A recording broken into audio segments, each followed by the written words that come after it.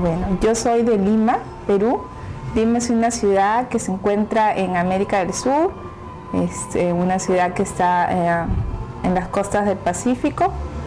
Es una ciudad con mucha tradición, con un clima muy templado, nunca hace mucho frío ni mucho calor.